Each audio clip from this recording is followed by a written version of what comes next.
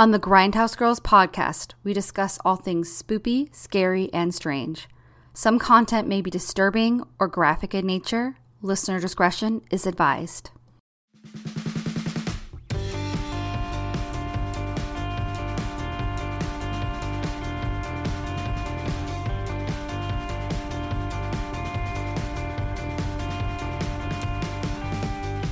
Hello, Grindhouse Girls friends and fam, and welcome. When Tony Burgess wrote his novel Pontypool Changes Everything in 1995, no one could have foresaw him writing the film adaptation to his own book shortly after it was published, but he did. Originally titled Pontypool Changes, this first film script would have been more of a direct adaptation of his original book, which included various locations and a large ensemble cast. Something that ended up being, in Tony's own words, quote, hard to get off the ground since you're asking people for a lot of money to make a Canadian zombie film, end quote. Eventually, the Canadian Broadcasting Company, CBC, would commission Tony and his friend, director Bruce McDonald, to write a radio play based off of Pontypool Changes Everything. Suddenly, everything clicked. Since the movie they envisioned was no longer being made, why not do this radio drama? Then, why not do this radio drama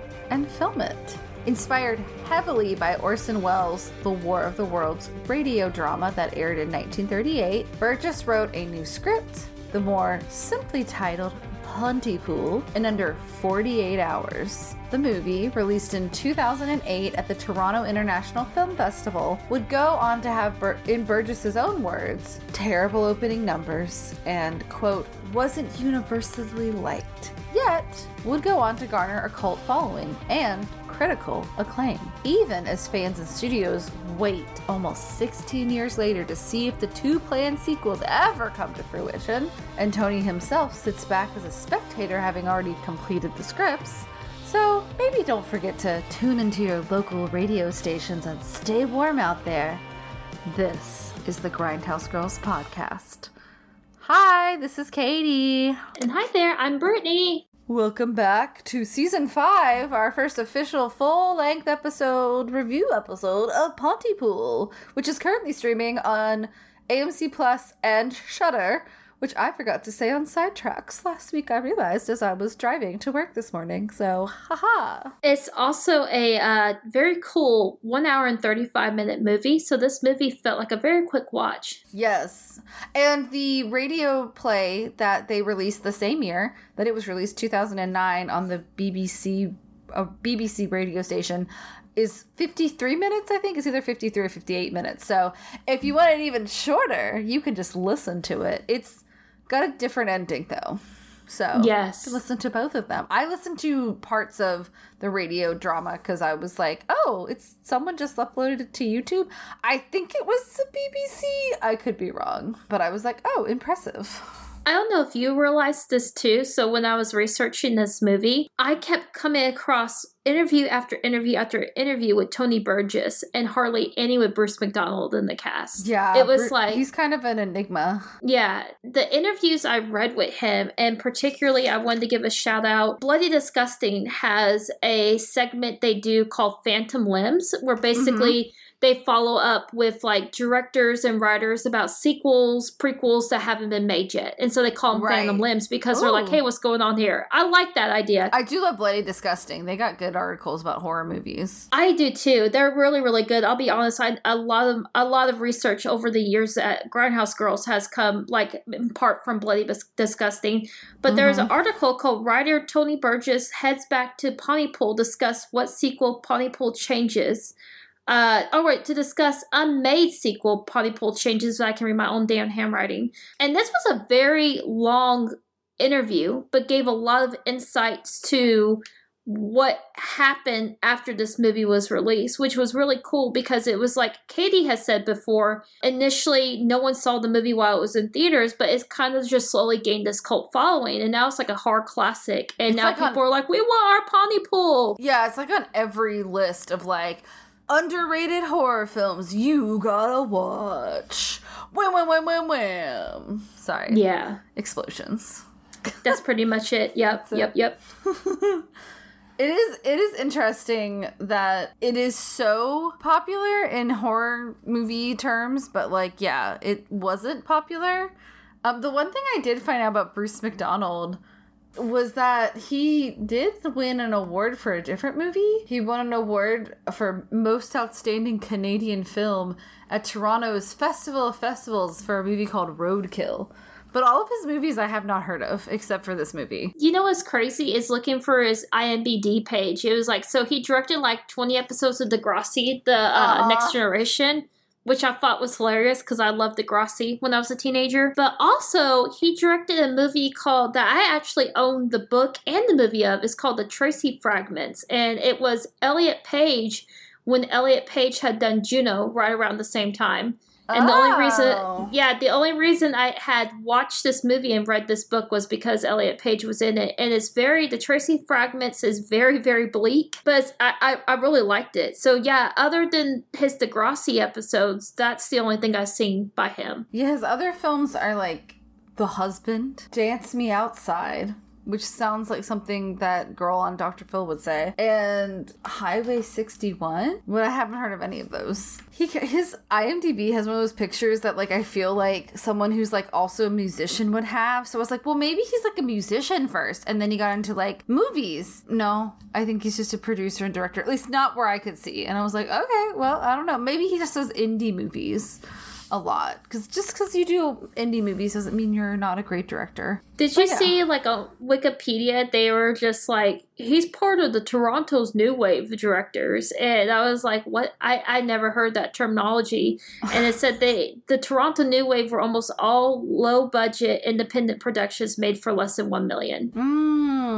Yeah, so it was like he came of age in the 1980s, or rose to prominence, and that was a big thing, is all these directors were young, they were making these very low-budget films and stuff, so, and there was a few things I had read where they were just like, I guess some Canadians were like, yeah, Bruce McDonald is one of the only directors that doesn't make us look like a joke, which I'll be honest, God. I'm not, God. I was like, I'm not that, I guess I'm not as familiar with Canadian filmmaking as I thought, so that's where I was like, okay, I guess that's something I need to brush up on a little bit more. There's, oh God, he did Dune, fuck, what is his name? Denis Villeneuve, who's French-Canadian. I do believe. Or maybe he's just French. Oh, yeah. Gentilly, Quebec, Canada. Okay, yeah. That's awesome. Yeah. I was like, I would consider a new wave because he's a fucking fantastic director. Well, what was his early... I guess we won't go too much off on this. 1990? Since years active, 1990? Okay, I guess that makes sense. I was just thinking in terms of budget, I was like, Dune had a hell of a big budget. Well, for Dune, yeah. But he started out doing... Like, I don't know, I've never seen August 32nd on Earth, but I mean, I think Incendies was his first big film, and it had a $6.5 million budget. So more than Pontypool would have had, but not a lot more in movie terms. Yeah, this movie is a little bit of a challenge for me. Not the actual movie itself. I enjoyed the movie itself, but the terms of the research was a little harder for me because it is a very small cast film and it was a small budget film. And most of the things I came across actually reference again and again the novel. And then the follow-ups to the follow-ups to this film. Yeah, I tried really hard only to look at stuff for the movie, but there wasn't a lot of research it wasn't like other movie makers or movie reviewers going like, or critics going like, this is what Pontypool is all about. And I was just like, okay, well, I want to know from my brain. I don't want to just spout someone else's opinions. I will say it does have an 84% on Rotten Tomatoes, which is pretty high for a horror movie. Especially, it's not a very gory movie. There is gore, but it's limited. I will say a big trigger warning, which I feel bad. So I think I said last week, trigger warning for blood, of course, but the other trigger warning in child violence, although it's off screen. But I had watched the beginning of this movie in like early December, got interrupted, or somehow I paused like it 2/3 of the way through, and then I hadn't even picked it up, and I blocked part of the movie out of my brain because when I went back to rewatch the whole thing, I realized there's a scene where people have brown face. Yeah. And I will say historically, This was 2008, 2009. The Desert Storm had been going on, was probably still going on. So there was like a really weird sentiment in the U.S. to the Middle East. And this is Canada, but Canadians also served in Desert Storm as well. Did you also, I thought maybe it was more of a saying about how this is a small town and like small town doesn't think about things like that. Because I know you talked about doing like West Side Story when you were a kid, right? Someone decided I should be a shark and not a jet. My blonde, pale ass. It's disgusting, and I apologize publicly. I think that's what I don't know if I've said on the podcast, but I find it. The pictures are very embarrassing. I didn't quite pull a Justin Trudeau because I was a child, but I feel really bad about it. But everyone I've told about it has said it's hilarious, but it's not okay to do that. But I do think they're trying to make fun of people doing brownface. I do and too. Doing Lawrence of Arabia the musical, and then having a very not okay impersonation of an Arabian person. I don't know if, I don't remember. I've only seen Lawrence of Arabia, like, in parts. I've never actually sat down and watched the whole movie. I know, terrible. But I will say the lead singer of the musical part is Bruce McDonald. No, it's... Tony Burgess. Tony Burgess. It's the writer. I was like, oh, it's funny. But yeah, I forgot. It completely left my brain. And then I turned it back on and was like, what the fuck is this? And then I was like, oh no. Yeah. I should have trigger warned everybody beforehand. I think that's exactly, because as soon as it popped up, I was like, oh god, because it's the sad kind of shit, because they're just like, we really want to do this. We don't have people of color. Well, we'll just paint the kids' faces. It's so wrong. It's so wrong. But you see it in small towns. But that's probably, like, the worst thing they say. Surprisingly, there wasn't a lot of language that was very, like, backwards. Yeah. There were a lot of things, like, people used to just say, that's gay, when anything was vaguely stupid. No one said that. Although this wasn't America, this is Canada. And no one was saying, like, the R word, which was a big old thing when I was growing up. And having an aunt with disabilities really, like, made me not be okay with that word from a very young age. And I was like, well, it's not cool. But people just used it all the time. But none of that. So, pretty okay for an early 2000s movie. Not the worst. This wasn't, like, Hostel. No, definitely not. I didn't know because, like, I can't talk anything related to, like, the supposed sequels because it would be spoilers for the movie. So do you want to get into the rundown? Okay. And the plot synopsis? Yes. And then I guess we could go for the actors as we're talking about the characters.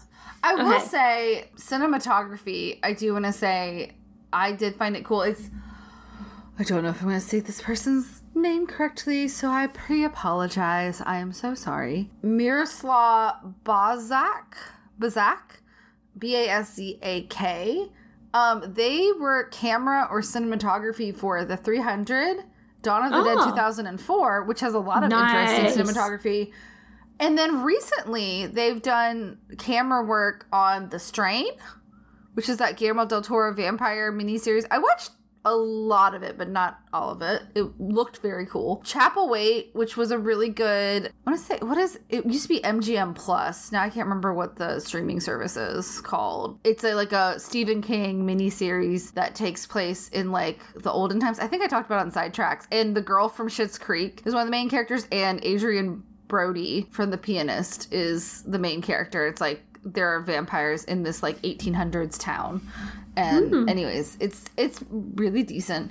And The Boys. He said cinematography on The Boys. Oh, I love The Boys. He wasn't like always the cinematographer, but he was often, like, doing camera work for those. And I was like, that's a pretty impressive thing. I will say the camera work here isn't, like, uber complicated because they are in, like, one location, but there are some really good shots of them just, like, still. And the sound, I couldn't find, like, the sound department was very long, so I don't know who was in charge of the sound department. Is a very long list on IMDb, but the sound engineering and the sound design for this movie is very interesting because it is all about sound and words and hearing. So let me do the rundown and then we'll quickly go through the cast because I only have five people. Yeah, me too. But I guess it would be a spoiler to say some of the stuff about them if we say before the rundown. So, the rundown for this movie is, on a frigid Valentine's Day morning, the Mazzy in the Morning Show is inundated with reports of strange hordes of people speaking strange words and attacking the residents of the small town of Pontypool. That's all I'm going to say. Spoilers from now on. Let's go into the cast. Yay! I was trying to do a good radio transition. So we do have Stephen McHattie as Grant Massey, who's the main character, I would say. Although it's very an ensemble piece, because he has a lot of, like, there's, like, only, like, 5 people that interact, but it's pretty ensemble-esque. He's a radio DJ for the Massey in the Morning Show on Radio 660, The Beacon. And he was fired from a big city job for pushing too many buttons, it seems. And he does not like winter. And he deals with that by putting alcohol in his morning coffee, which is not a healthy coping mechanism. But you know what? Things get worse in this movie. So I guess whatever gets you through the day, I don't know. I was like, he looked familiar to me too. And then I saw he was Hollis Mason, aka the original Night Owl and Watchmen. And I was like, oh, I love Hollis. I love him. So he is Hollis Mason. However, I recognized him because way back when, there was this Lizzie Borden movie on Lifetime starring Christina Ricci. And they ended up turning it into a series, apparently, which I have not watched the series, but I remember watching it. And it's, like, honestly not a bad version of the Lizzie Borden story, because it kind of explores, like, the different conspiracy theories around it. About how, like, there's the one where they thought that maybe she was having an affair with their maid, but then, like, that's not really supported because, like, she didn't really seem to like her maid very much or even know her actual name. She called her maid by her old maid's name, which is fucking weird. Yeah. But then there's also, like, maybe she was hiding something with her, maybe her uncle helped her. Anyways, but it's an interesting look at all the things. But they play these, like, modern country rap rock songs. And this movie's probably like 5 or 6 years old at this point, probably even older. And it's just funny. It's just ridiculous. And it made me laugh. But he plays Andrew Borden, her dad. Wow. In both of them, the series and the movie. So I was like, oh, that's why his face looks familiar. He was also in The Fountain and The Covenant, along with Watchmen. And fun fact, he was married to Meg Foster, who was one of the Scream Queens that was one of the 3 witches in The Lords of Salem. Oh. And she's been in other Rob Zombie movies. But he's now married to Lisa Houle, who plays Sydney in this movie. Yeah. I think they were married at this point. I'm not sure. That's what, according to my research, they were. Like, I think they were, like, more along the lines of being newlyweds at this point. But they were married. Oh, it says they got married in, like, the 19 something, so they maybe were married for a long time. But Lisa Hull plays Sydney Breyer, who's the producer of Mazzy in the Morning, and she has 2 children with her ex-husband Bob, and she may have had a drinking problem. There's something that she alludes to where she's like, this is how my last relationship ended. I'm drinking too much and you're not saying anything. But this actor's been in Haven, Flashpoint, Ejecta, which I believe was written by Tony Burgess, an episode of Seinfeld. And she was on several episodes of a show called Scene of the Crime. Do you want to take on Georgina Riley? Yeah, so Georgina Riley plays Laurel Ann Drummond. She played Corey Struthers in the TV series City on the Hill, which I wasn't familiar with. Goalie, the TV series The Baker and the Beauty. She was in the TV series for 1 episode, Rebel. And Janice in 11 episodes of the TV series, the 2022 Quantum Leap. Yeah. And also the Murdoch Mysteries, which I did notice over and over again that members of this cast were in the Murdoch Mysteries together. It's a pretty popular show that people... It's kind of like Law and Order here. Yeah, her character is like a vet of the Afghanistan. They just said in Afghanistan, so I'm going to assume it's... Did I say Desert Storm? Wait, which one was Desert Storm? I thought Desert Storm was in the 80s or early 90s. Am I wrong? You're right. Okay. You're right. Oh, fuck. What did we call the one after 9/11? Operation Enduring Freedom. Anyways, but she is a vet, a Canadian vet of Afghanistan. We also have Harant Alianak as Dr. Mendez, who is a local doctor who begins to understand the outbreak as he escapes from the horde from his office to the radio station. He's surprisingly done a lot of very interesting movies. He's an Armenian American person, which is why at some point in this movie he just starts speaking Armenian. And I was like, oh, that's great. I'm glad, because like there's a whole thing about like the English language is the only thing that's infected. So he's just speaking Armenian. I was like, that is great that they got an actor to just like naturally spoke a foreign language. I was like, good for him. So he's in that show Sex Life that everyone said was like 50 Shades of Grey, but like not quite as stupid. It's on Netflix. I ain't heard of it. I had a lot of like movie reviewers and critics on YouTube like talk about it like in like a this TV show is absolutely ridiculous, but not as bad as 50 Shades of Grey. So if you want a lot of sex, go watch Sex Life. He's also like been on Kim's Convenience, which is on Netflix right now. I think he's a small part in Possessor, which I need to finish Possessor because I don't remember who he is, but maybe if I go back and finish it, I can. And he's also directed a movie called Burning. Yeah. Do you want to talk about Rick Roberts? Yeah, so he's the voice of Ken Looney. Loney, damn it, Brittany. Because he's lonely. Oh, I always think it's the Sunshine Chopper. He was Donald the Arby in 48 episodes of the TV series Traitors, which I wasn't familiar with, but I'm like, 48 episodes, that's impressive. That's a lot. 2006 Man of the Year. 6 episodes of the TV series An American in Canada, which I was also not familiar with. But in his defense, he has 105 acting Internet Movie Database credits. Damn. I was like, well, that's impressive. I was like, you know what? Just because I don't know the movies you're in, that's still impressive, honestly. And this is a spoiler, but so his character is the Sunshine Chopper guy. Yeah. But a lot of people die in this movie. And after he... presumably is dead.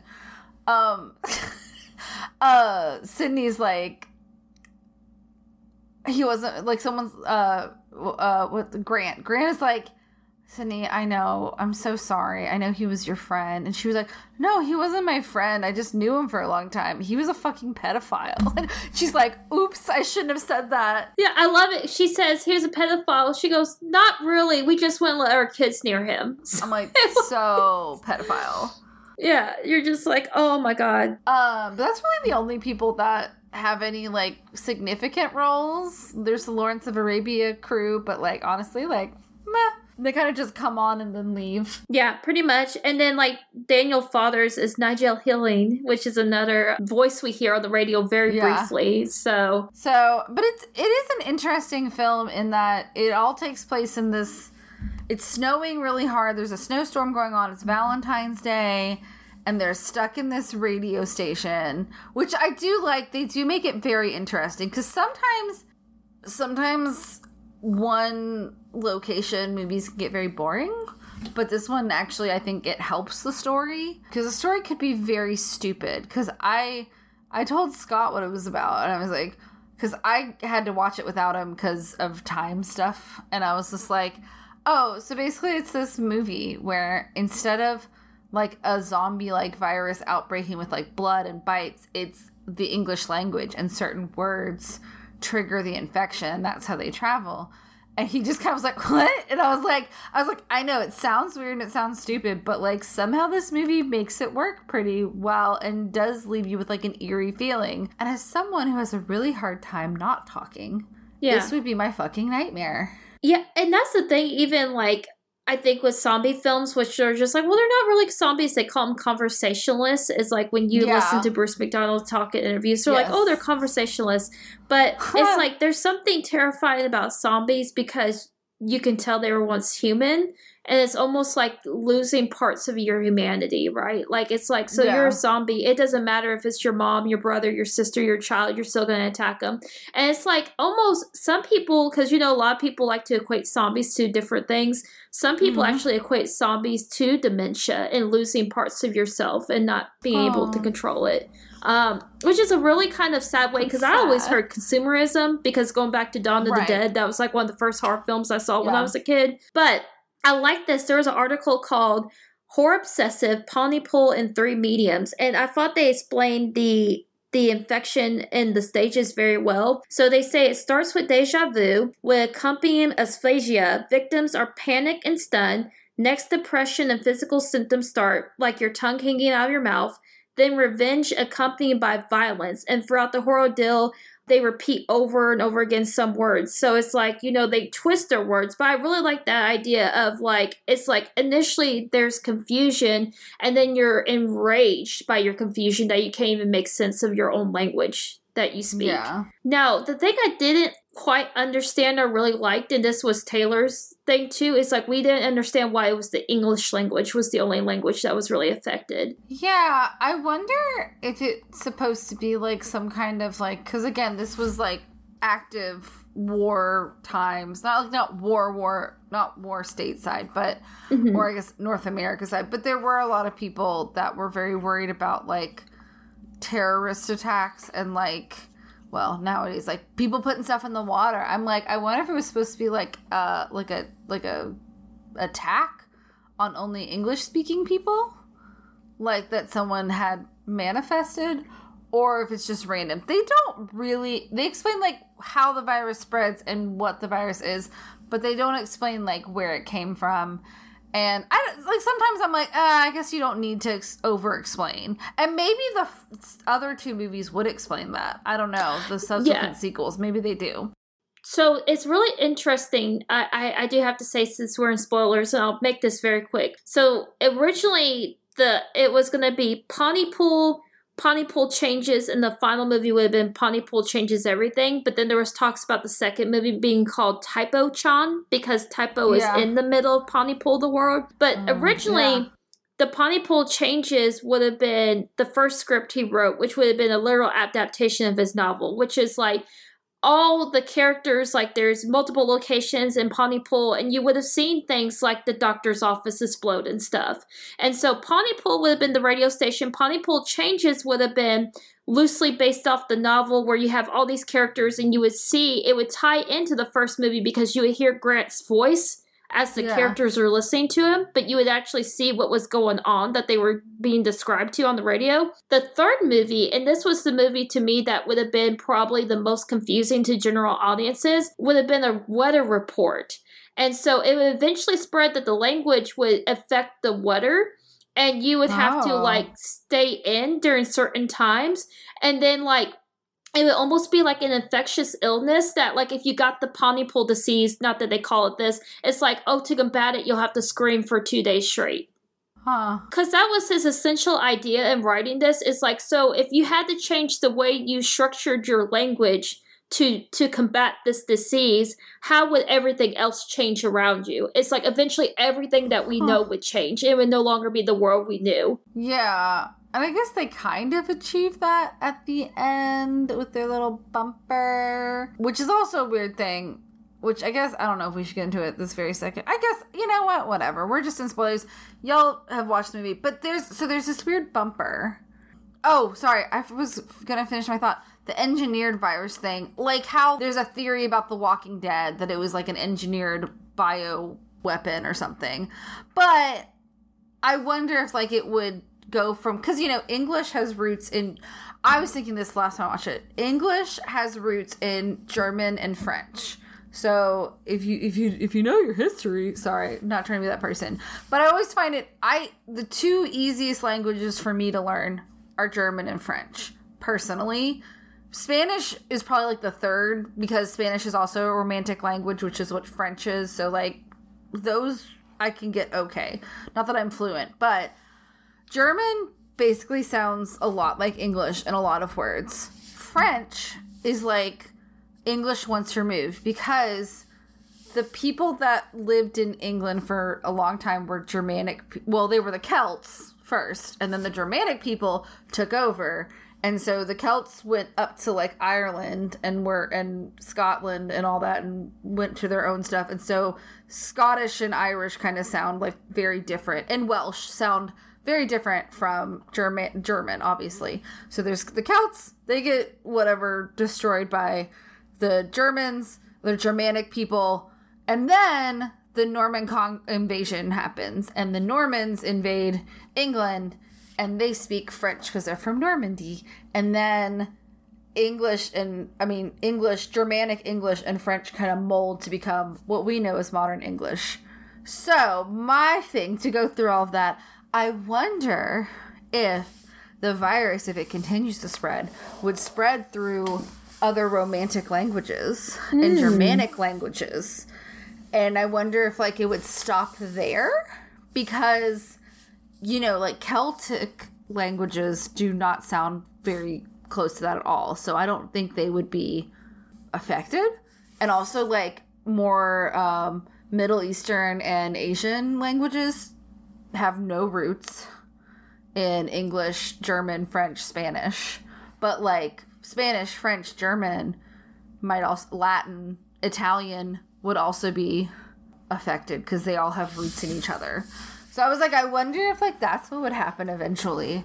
Which is an interesting theory. Because, like, you think that, like, English is English and French, you know, but they all historically have roots in each other. Except for they don't. Because when I tried to learn Japanese and Korean, very different. Very hard for my brain to wrap itself around because they don't have roots in English. Or English doesn't have roots in them. So, like, not familiar. I will say this real quick because they say the best time to learn language is when you're a child.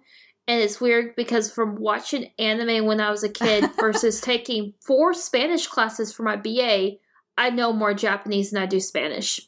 Well, now, I'm not fluent. I'm not fluent in Japanese, but I recognize more Japanese than I do Spanish. Yeah. I recognize odd words in Japanese because it is something in Korean that I've watched a lot of Korean and Japanese movies because I just like those movies. But French and German, I will pick up words. Spanish too. But I had, like, the same Spanish lesson for 8 years, and it didn't go a whole lot deeper than that. And I hate that because I would like to be able to be fluent in Spanish because it is, like, the closest language spoken to English, like, physically. So I'm like, it would be nice if I could, like, go vacation in South America and at least be able to speak the language in some places. Obviously not Brazil, but, you know, other places I could speak Spanish. Yay. But yeah, so I wonder if it would have spread that way, too. And I do think it's interesting for, like, especially, like, a radio play, for this plague to spread through words and through terms of endearment. Baby talk is what they say. Like, don't say baby talk. Don't say terms of endearment. Rhetorical discourse. Or the English language at all. Which is interesting also because this movie takes place in French Canada, so Ontario and Quebec, most people speak French and English. So it was cool that, like, they knew a little bit of French, so they could kind of, like, avoid speaking English for a while. And then Dr. Mendes, who speaks Armenian, could speak that. But I wonder again, like, would French eventually become infected? And it bothered me that they stopped speaking French at some point. I was like, why don't you just speak French for the rest of the movie? Yeah. You found a way around it. What the fuck's going on? Come on.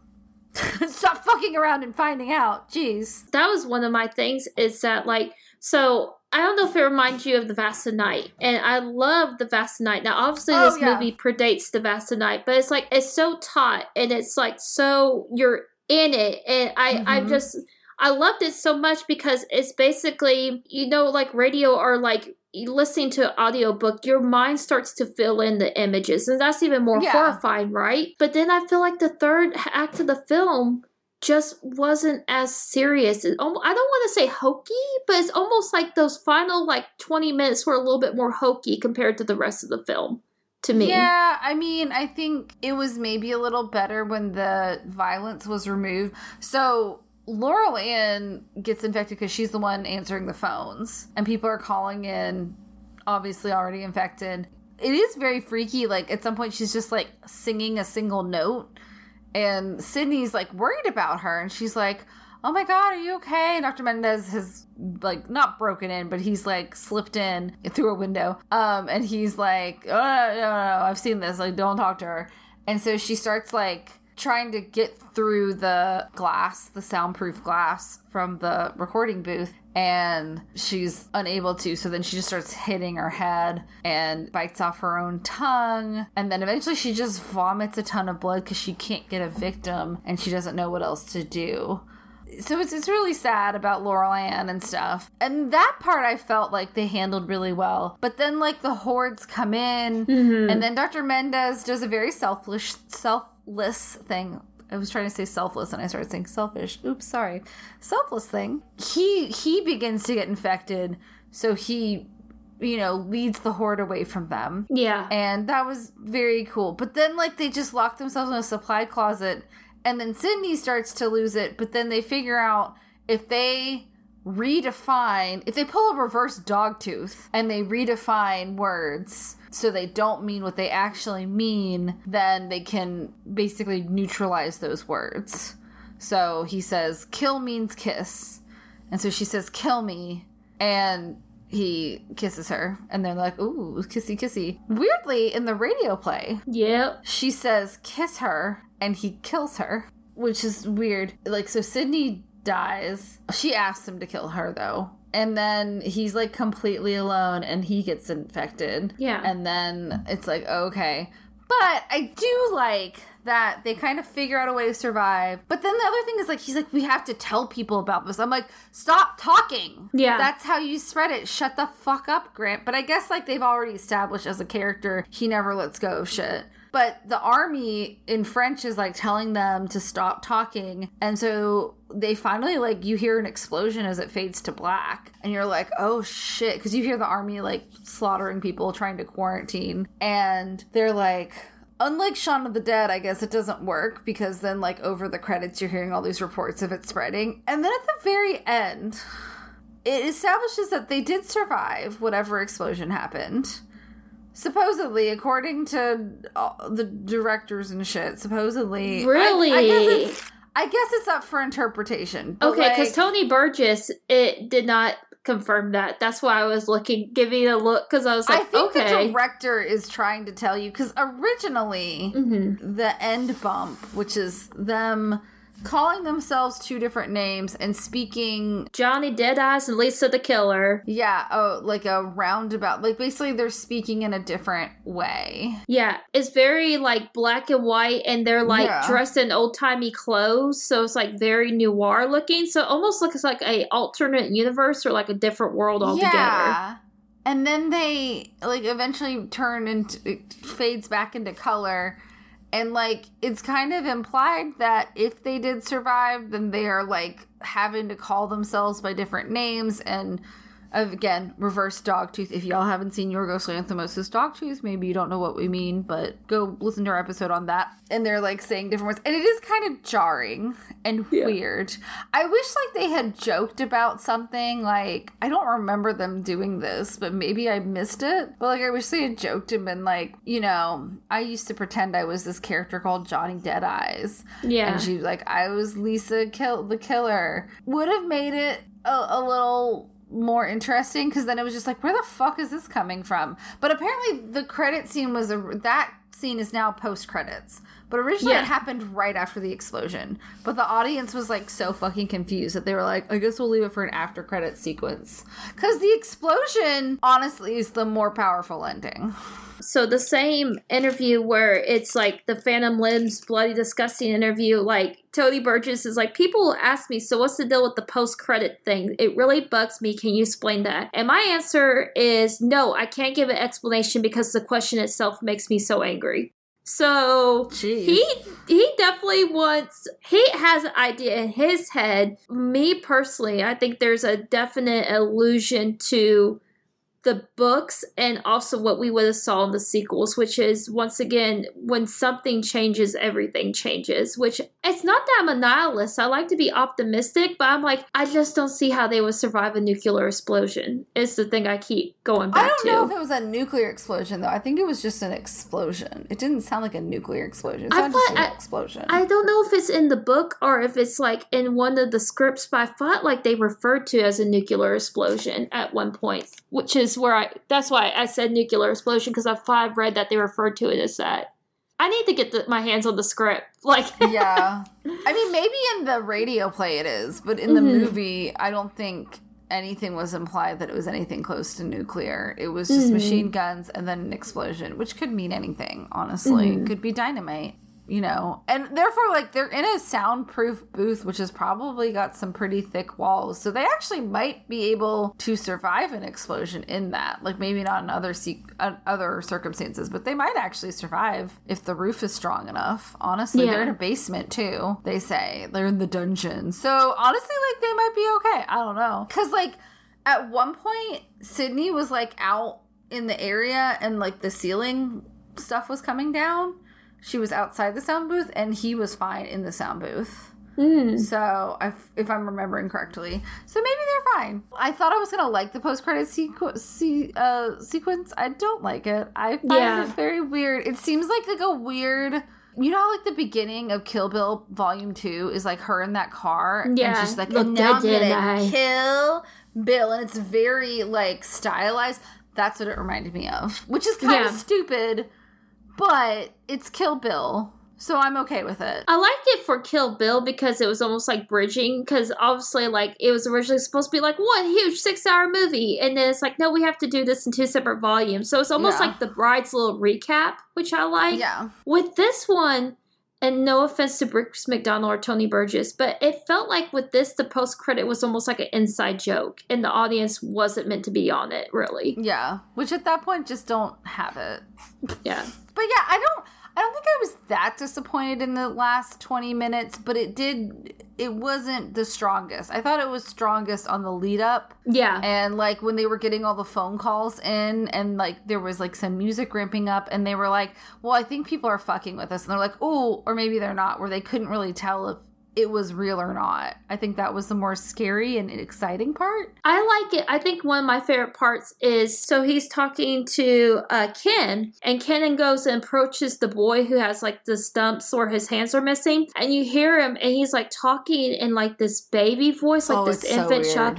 It's so creepy, and they do a close-up on Grant's face, and his eyes are watering. Like, he's so scared that he starts, like, tearing up and crying. Yeah. I thought that was, like, a very, very powerful scene in the movie. It is very creepy. I do not like that. Like, I liked it from a horror, but it was very creepy.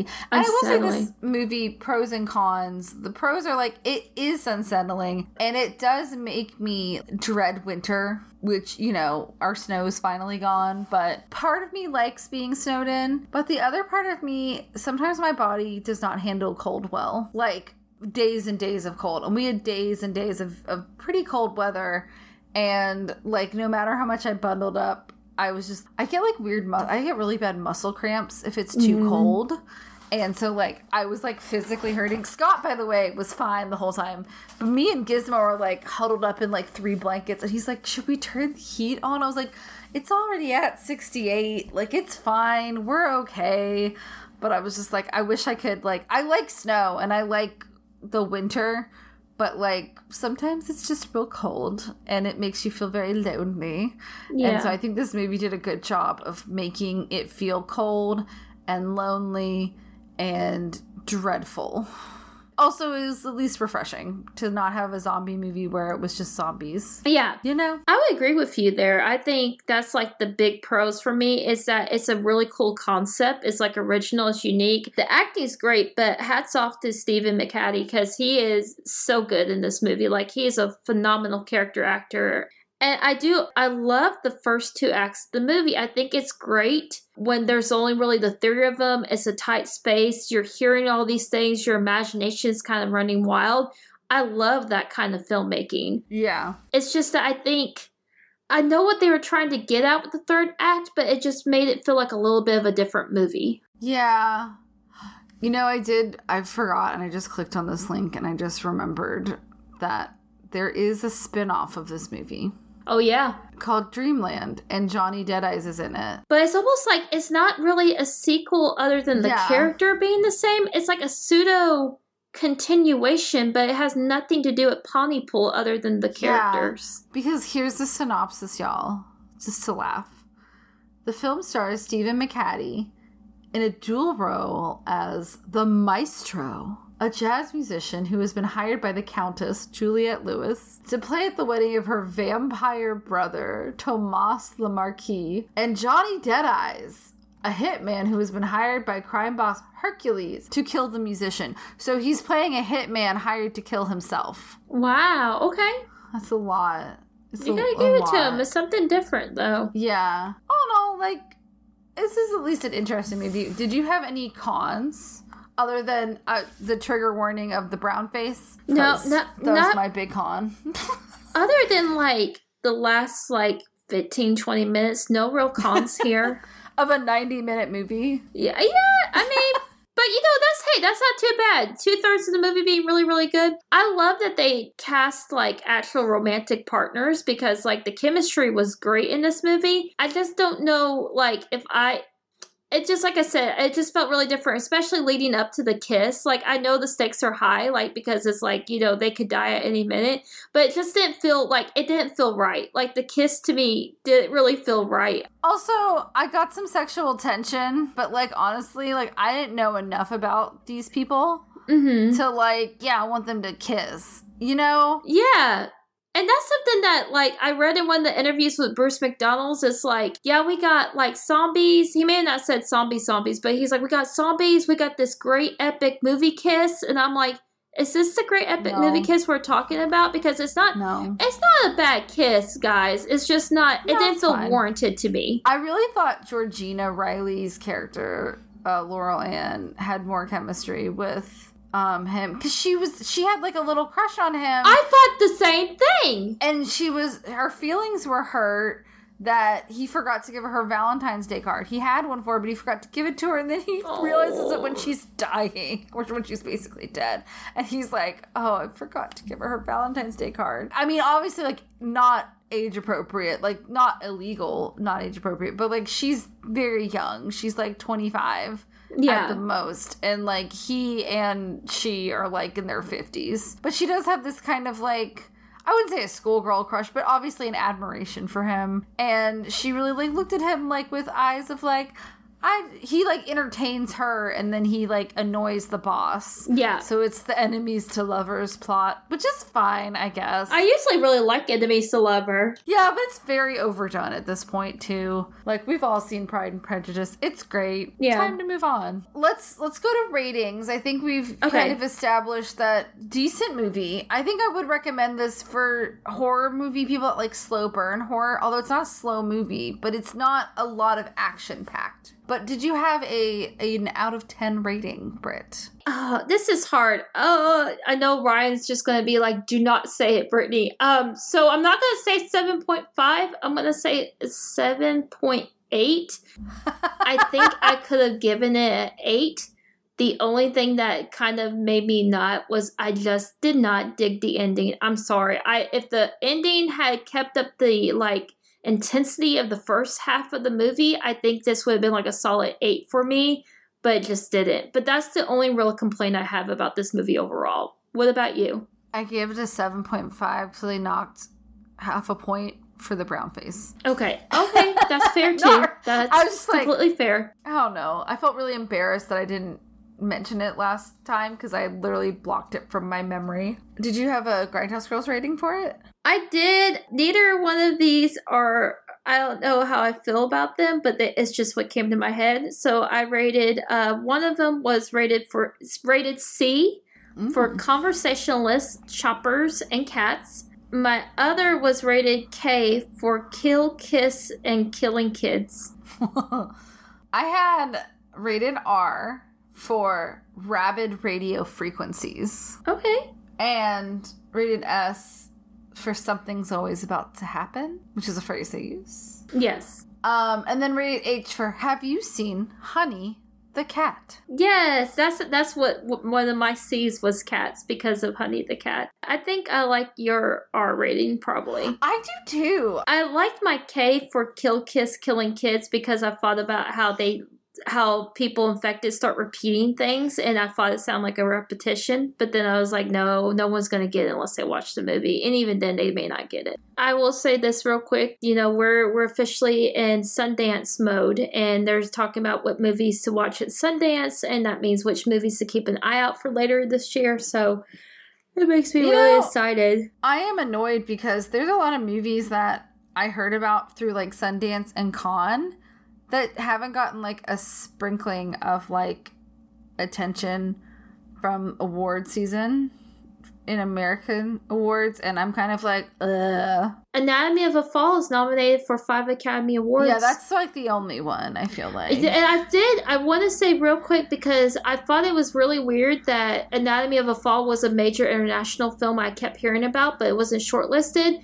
It's because France decided to shortlist The Taste of Things. They went ahead, even though freaking Anatomy of a Fall was the Palme d'Or winner, they decided to submit The Taste of Things. And supposedly the inside talk where people were so upset over that they purposely didn't vote for The Taste of Things to move forward, which is why it's not one of our international nominees now. But the thing is, to me, it's like, well, France, if The Taste of Things had been shortlisted, there would have been 2 French movies that could have potentially won big this year. And I thought it was interesting because the lead in The Taste of Things, the male, is the male lead in The Piano Teacher. Oh, yeah. That's weird.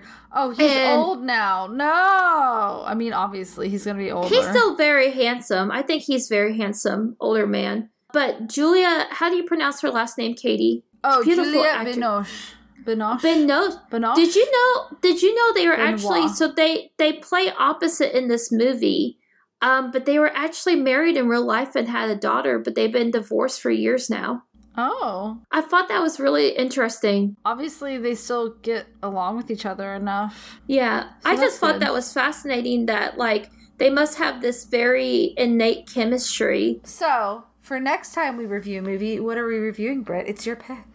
What are we reviewing? Okay, so we are doing a movie neither me or you have seen yet, but it does take place in the winter, and it's a horror comedy. It's called Werewolves Within. Yay! And it is currently streaming on Hulu, if Google is telling me right. But yeah, with that, I think we do have to say goodnight. Have a good week. Take care of yourself. Well, this will already be air. This will air after it happens, but I hope the Ravens have a good game this weekend for Scott's sake. The Bengals got fucked. So, we're rooting for the Ravens to beat the Kansas City Chiefs. Yeah! Stay healthy. I know I'm having, sinus shit. So, take care of yourself. Take an extra vitamin or 2. And wash your hands. You know me. I'm like, in the words of Bob Barker, spade and neuter your pets. Da-da-da-da-da. Spade and neuter your pets. Thank you guys for always listening, for coming back, for commenting on things, for messaging us and telling us to watch this movie, or, we always appreciate your insights. We always appreciate you listening and connecting with us. We love you guys. Take care of yourselves and one another. And of course, we look forward to seeing you next time. Same spoopy time, same spoopy channel. Stay spoopy, y'all. Stay spoopy, y'all. Bye. Bye. Bye.